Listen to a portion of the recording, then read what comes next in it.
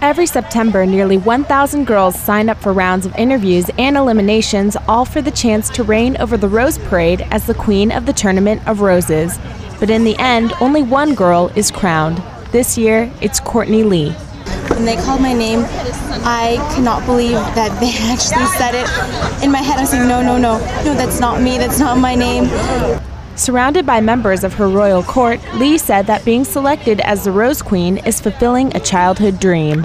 What my family does every year for the Rose Parade is, we'd make our breakfast and we'd be in our pajamas and watch it on TV. And I'd always loved watching when the princesses came on. I'd say, Mom, Dad, call me when the princesses come out. Lee and her royal court of 7 other young women will reign over the 120th annual Rose Parade this January. They will also be in attendance for the 95th Rose Bowl game in Pasadena.